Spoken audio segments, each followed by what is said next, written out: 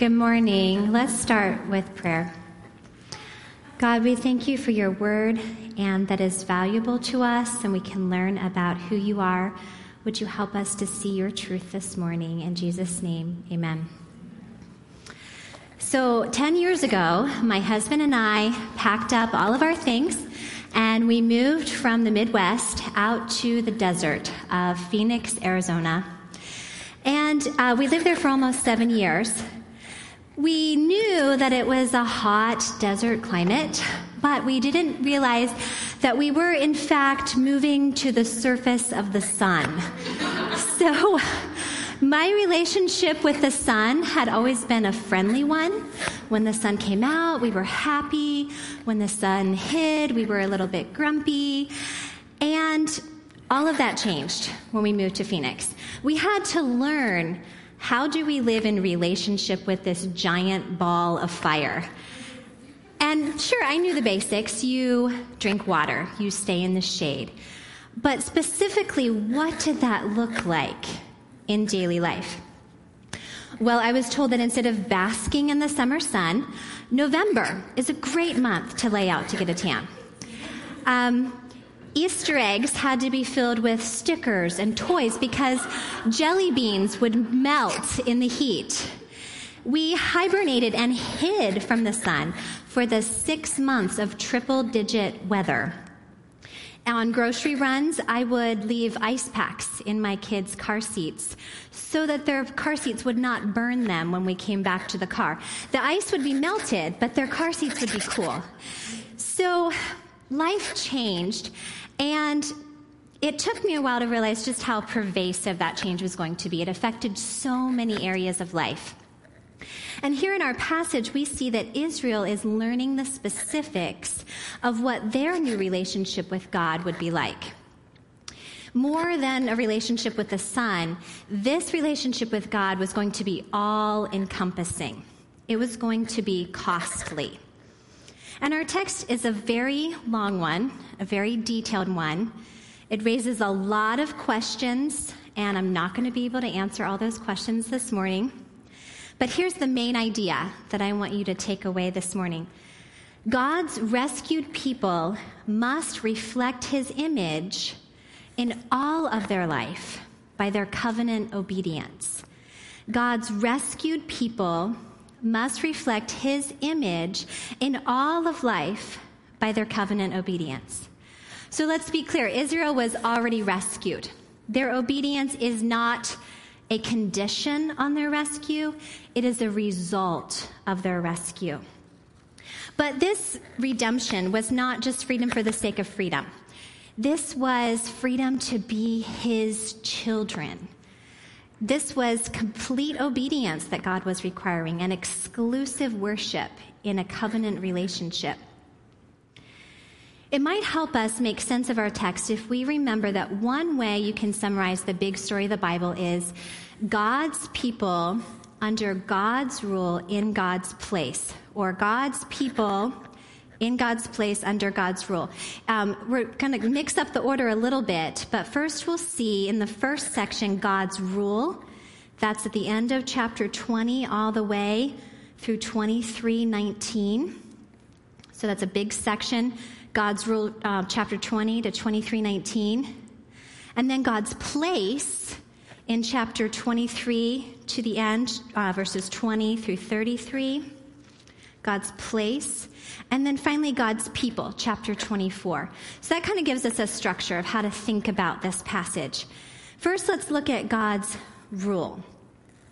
Now, we've seen the Ten Commandments in great detail over the past 2 lessons.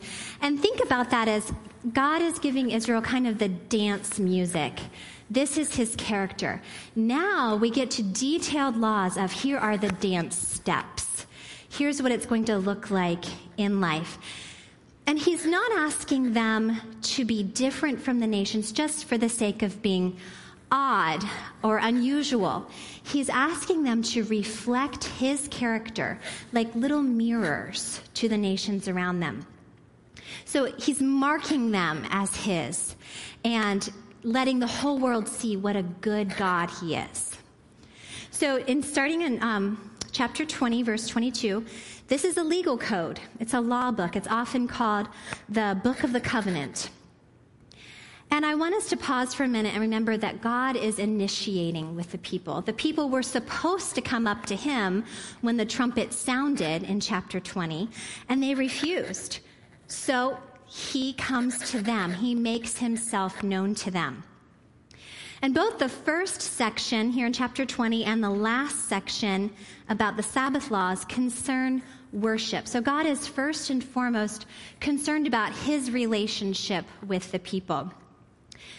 They weren't to adopt the pagan practices of the nations around them. They had grown up in Egypt. They'd seen that idolatry modeled for them. So the pagan practices were going to be a huge temptation for them.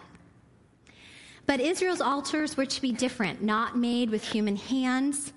And perhaps this represents that they're not bringing anything to the table. God's rescue of them is completely his work on their behalf. In the next section of laws, chapter 21, we see laws about slaves or servants. And we inwardly gasp, as we should, when we read about slavery. But I thought our homework covered this pretty well, that this is a term that most likely refers to poor Hebrews who have had to sell themselves as indentured servants in order to pay off a debt. And notice that God is making provision for the servants here. This was not to be slavery like they experienced in Egypt. It's not lifelong unless the slave chooses that. They are to be let go after 6 years, even if their debt is unpaid. And God is also protecting the women who could not provide for themselves well in this culture. If a husband rejected his wife that was sold to him, then there were stipulations. He couldn't just cast her aside and sell her to foreigners. He had to take care of her or she was to go free. So this should not be seen as a justification for modern day slavery like we think of today. God is not creating a handbook on how they should overthrow all the cultural norms, but he's teaching them, here's how you live honorably under the socioeconomic systems of your day. The next section of laws talks about personal injury, and God is elaborating. Remember, he's given the 10 commandments. Now he's showing us, okay, we're going to tell about commandments 5 and 6 and 8. And here's where we find that infamous and misquoted phrase, an eye for an eye, a tooth for a tooth, hand for hand, foot for foot. I really would like to see somebody put that on their letterboard and display it in their kitchen. It seems barbaric, but really what God is doing is he's limiting vengeance. So the punishment will fit the crime. Rather than killing someone because you lost your tooth, it is fitting the crime. So even here in the Old Testament, we see God is restraining evil. And we saw in our homework how he's valuing women as equal with men, female servants and male servants. The next section in chapter 21, verse 33, continues into 22, talks about personal property. And then we have social justice laws. The commandments about false testimonies elaborate on commandment 9. And God is reminding the people that just as they were sojourners in Egypt, they should care for the sojourners or the travelers or the alien or the foreigners among them. So God is defending the weak and the vulnerable, the widows and orphans, the poor, the foreigners. And then finally, the Book of the Covenant concludes with laws about worship again. So chapter 23, verses 10 through 19, speaks about the Sabbath and the 3 annual feasts. So as you can see, the Book of the Law is very detailed and it's a little overwhelming. But these are God's rules. This is the way he expected his people to live in order to show the nations around what he is like. Did Israel keep these laws? We know that they didn't. They couldn't. So what is the purpose of the law? Well, for us, as we live on this side of the cross, we know from the New Testament that God gives us the law to show us and Israel our need for a perfect law keeper. The law was impossible to obey. It was good. It restrained evil. and it shows us our need for holiness and that we can't do that. So Christ came and fully, completely reflected the image of God in his very identity and by his obedience. He lived perfectly obedient in our place and died and rose again so we could be rescued from this law and from our slavery to sin. But what do these rules actually mean for us? Well, we have to remember that this was given to a political nation state that was ruled as a theocracy under God's rule. And they're given in a different culture and location and time period. So Christians today are not bound by the book of the covenant, but we are under the new covenant. The new covenant makes demands on our lives in the New Testament. We are not ethnic Israel. We don't have these external signs, but we do have internal markers that point us out as Yahweh's people. So the new covenant demands obedience, that we are more and more to be reflecting God's image in our culture. So on this Valentine's Day, think about, how are we loving others around us? I highly doubt that you're donkey sitting for your neighbor. Maybe you are. But how do we value people and their property? Are we loving them like God wants us to love them? Are we assuming the best of people and their motives? I know I'm guilty of this. When someone doesn't live up to my expectations, I jump to really harsh judgments and wrong conclusions. And I've actually been really encouraged by watching you all be so gracious in your response to others, and it's been really rebuking for me, and I want to grow in this area. We have physical neighbors. When that physical neighbor does something annoying, again, for the 20th time, how do we speak about that neighbor to our children? I've had to confess to my kids and to God that I love my privacy and my things more than I love people. So God might not be calling us to champion a cause in large ways, but how are we championing the weak and vulnerable people that he has placed in our lives? Maybe we can't foster or adopt, although I know many of you in this room have, and I commend you for that. But maybe we can offer babysitting to someone who is fostering. Maybe we can bring a meal to that newly adopted family. Perhaps giving to the poor means giving time or money to the Portland Rescue Mission, or maybe just making up Ziploc bags full of granola bars and water bottles and socks to give to someone at the stoplight. How do we speak about the refugees or people who have a different culture than us? We might not have all the answers for their situation, but we can at least speak kindness and love over them. So we see these are God's rules. Now we're going to look at God's place. In chapter 23, verse 20 to the end, we see God's place for his people. Now there have been hints that a place is coming. After all, you don't need laws about fields and vineyards for a group of nomads wandering in the wilderness. The Book of the Covenant is anticipating they will soon be brought into God's place, Canaan. And this section is kind of like rules of engagement. Here's how it's going to go down as you enter the promised land. God promises the angel of the Lord to lead them. This angel has God's name in him, and he is to be carefully obeyed. Verse 22 tells us that actually by obeying the angel of the Lord, they're obeying God himself. The angel would guard the people and bring them into God's place. Now there is some question as to who the angel of the Lord is. Some scholars think that he is a pre-incarnate Christ. Others think he's a visible representation of God's presence, kind of like the pillar of cloud. But even though we don't maybe have all the answers, we understand that this is closely tied to Yahweh's presence and his power. And he wasn't just a friend coming along as they entered the promised land. He was going before the people, shielding them, and as a mighty warrior, driving out the nations before them. but the people had to obey him completely in order to receive the blessings. This is a conditional covenant.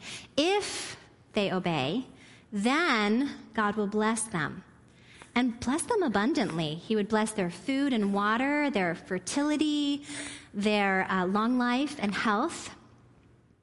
If you look at verse 30, God says that he will drive them out before you. God is fighting for the people. But then in verse 31, it says, and you shall drive them out before you. So the people fought as God fought for them.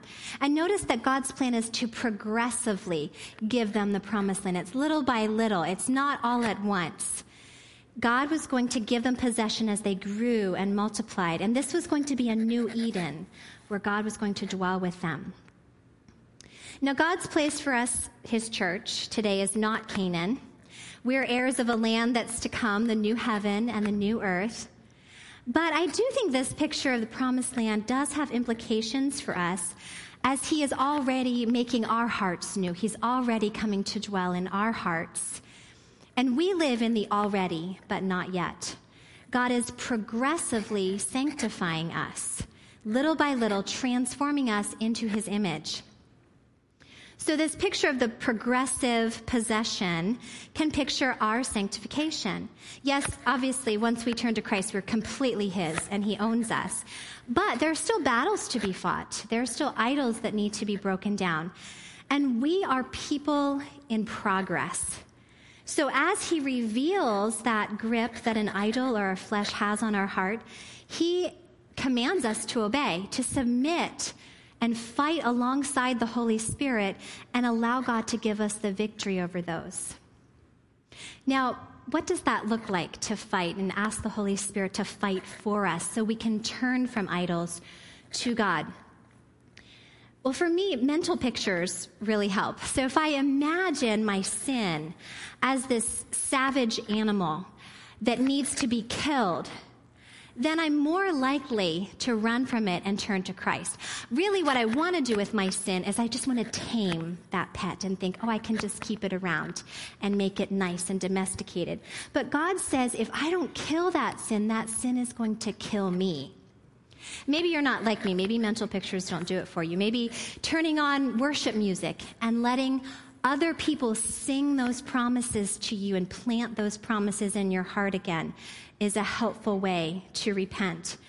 Or just closing the computer or our screen and going outside and not feeding that jealousy, but thinking about all that God has blessed us with.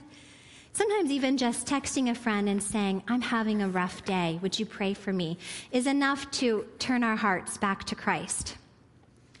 So God has already won the battle for us, but he still wants us to fight. And don't get discouraged if your progress is slow. Slow progress is still progress.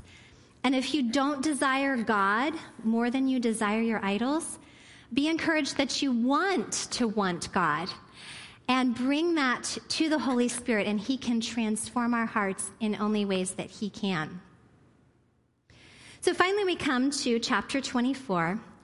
We've seen God's rule and God's place, and now we'll look at God's people. They're already God's people. He's already redeemed them. But here, the covenant is being confirmed, or it's being put into effect. We saw back in chapter 20, the people would not go up to God. So God comes down to them. This is a God that wants to dwell with his people. In verses 1 and 2 of chapter 24, the word says, Then he said to Moses, Come up to the Lord, you and Aaron, Nadab and Abihu, and 70 of the elders of Israel, and worship from afar. Moses alone shall come near to the Lord, but the others shall not come near, and the people shall not come up with him. Here it's interesting. We kind of have a foreshadowing of the tabernacle that's going to come. There are 3 stages of worship, 3 groups of people. First, there's the congregation's going to worship from afar, kind of like the courtyard of the tabernacle. And then Moses and the elders and priests will go a little closer, kind of like the holy place. And then Moses alone will go and worship with God like the holiest of holies. So there's 3 different stages of worship. And in the first one, with the people, Moses tells them the laws of the Book of the Covenant. So if you find it hard to stay focused on a Sunday morning, you can always be thankful that a legal code is not being recited to you. And perhaps that will encourage you to focus again. But the people listen and they answer, yes, we will obey completely. And then Moses takes the time to actually write out the whole legal code. And the next morning he builds an altar and the young men offer burnt offerings and sacrifices. And these offerings ratify the covenant. They sanctify them as a nation of priests. But then surprisingly, he's already told them the whole book. He reads the whole book to them again. And again, they say, yes, we will obey. And that's when Moses sprinkles the people with the blood of the covenant. What's going on here? We don't really think of blood as a cleansing agent. Oh, my bathroom's dirty, let's sprinkle some blood in there. But in the Bible, obviously, the blood shows, first of all, the two parties of the covenant. He cast it on the altar. God is one party, and he cast it on the people are the other party. But he's also cleansing them with this blood, making them into a nation of priests. This is what God had promised back in chapter 19. Because they are his and they are reflecting his image, they're going to kind of mediate God to the people. They're going to show what God is like to the other nations. Then the second stage of worship, Moses and the elders and priests go up a little closer, and they get a glimpse of God. Now we know that no man has seen God and lived, so we can safely assume he's not viewing God's face, but they see the sapphire stone under God's feet, and God eats and drinks with them. This is remarkable. This is the covenant meal that signifies the peaceful relationship that they have with God now. And finally, in the third stage, Moses alone enters the cloud of God's glory on top of Mount Sinai. Here, God writes down again for them the Ten Commandments. So again, it's that repetition that the words were spoken before, and now they're being written down and recorded. And Moses communes with God, and that's where our narrative ends. So where can we see the good news in this passage? We've already looked at Jesus being our perfect law keeper, but he's also our sacrificial lamb. He made atonement in our place. And we are cleansed by the sprinkling of his blood. For everyone who has trusted Christ, we are now priests. You don't need someone to go to God for you. Because we're made pure in Christ, he is our high priest, then we have direct access to God. And as his children, he invites all of us to his table. There's a place at the table for you. We're going to share a covenant meal with our God in heaven, the marriage supper of the Lamb. Now, if this idea of relationship with God is new to you, God is inviting you to live at peace with him as his child through faith in Christ. God's rules seem scary and daunting, but remember, Christ has kept them all. He's done everything necessary, and you can have a relationship with God, but it will change you. This is not life without God at the center. This is abundant life where we reflect God and his image. And for those of us who are already part of God's family, take hold of those blessings of this new status. Live a life submitted to God. We can show God's character to those around us when we care for the weak and the vulnerable. Life as God's child is costly, but it is abundant life. And we have God's Spirit with us to help us more fully, hopefully over the course of our lives, more and more bear God's image here on earth. And when we finally see him, then we will be like him, for we will see him as he is.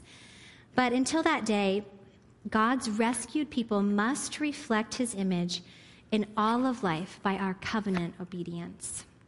So let's pray. Dear God, we thank you for Christ and that he has kept your laws and atoned for our sins. Thank you that we have access to you through faith in him, and you desire to be with us. We can't come up to you, but you come down to us, and you make a way for us to have this relationship. Would you give us eyes to see those in need around us? Would you give us hearts to love them and transform us to be more like your image as we show love to others today? In Jesus' name, amen.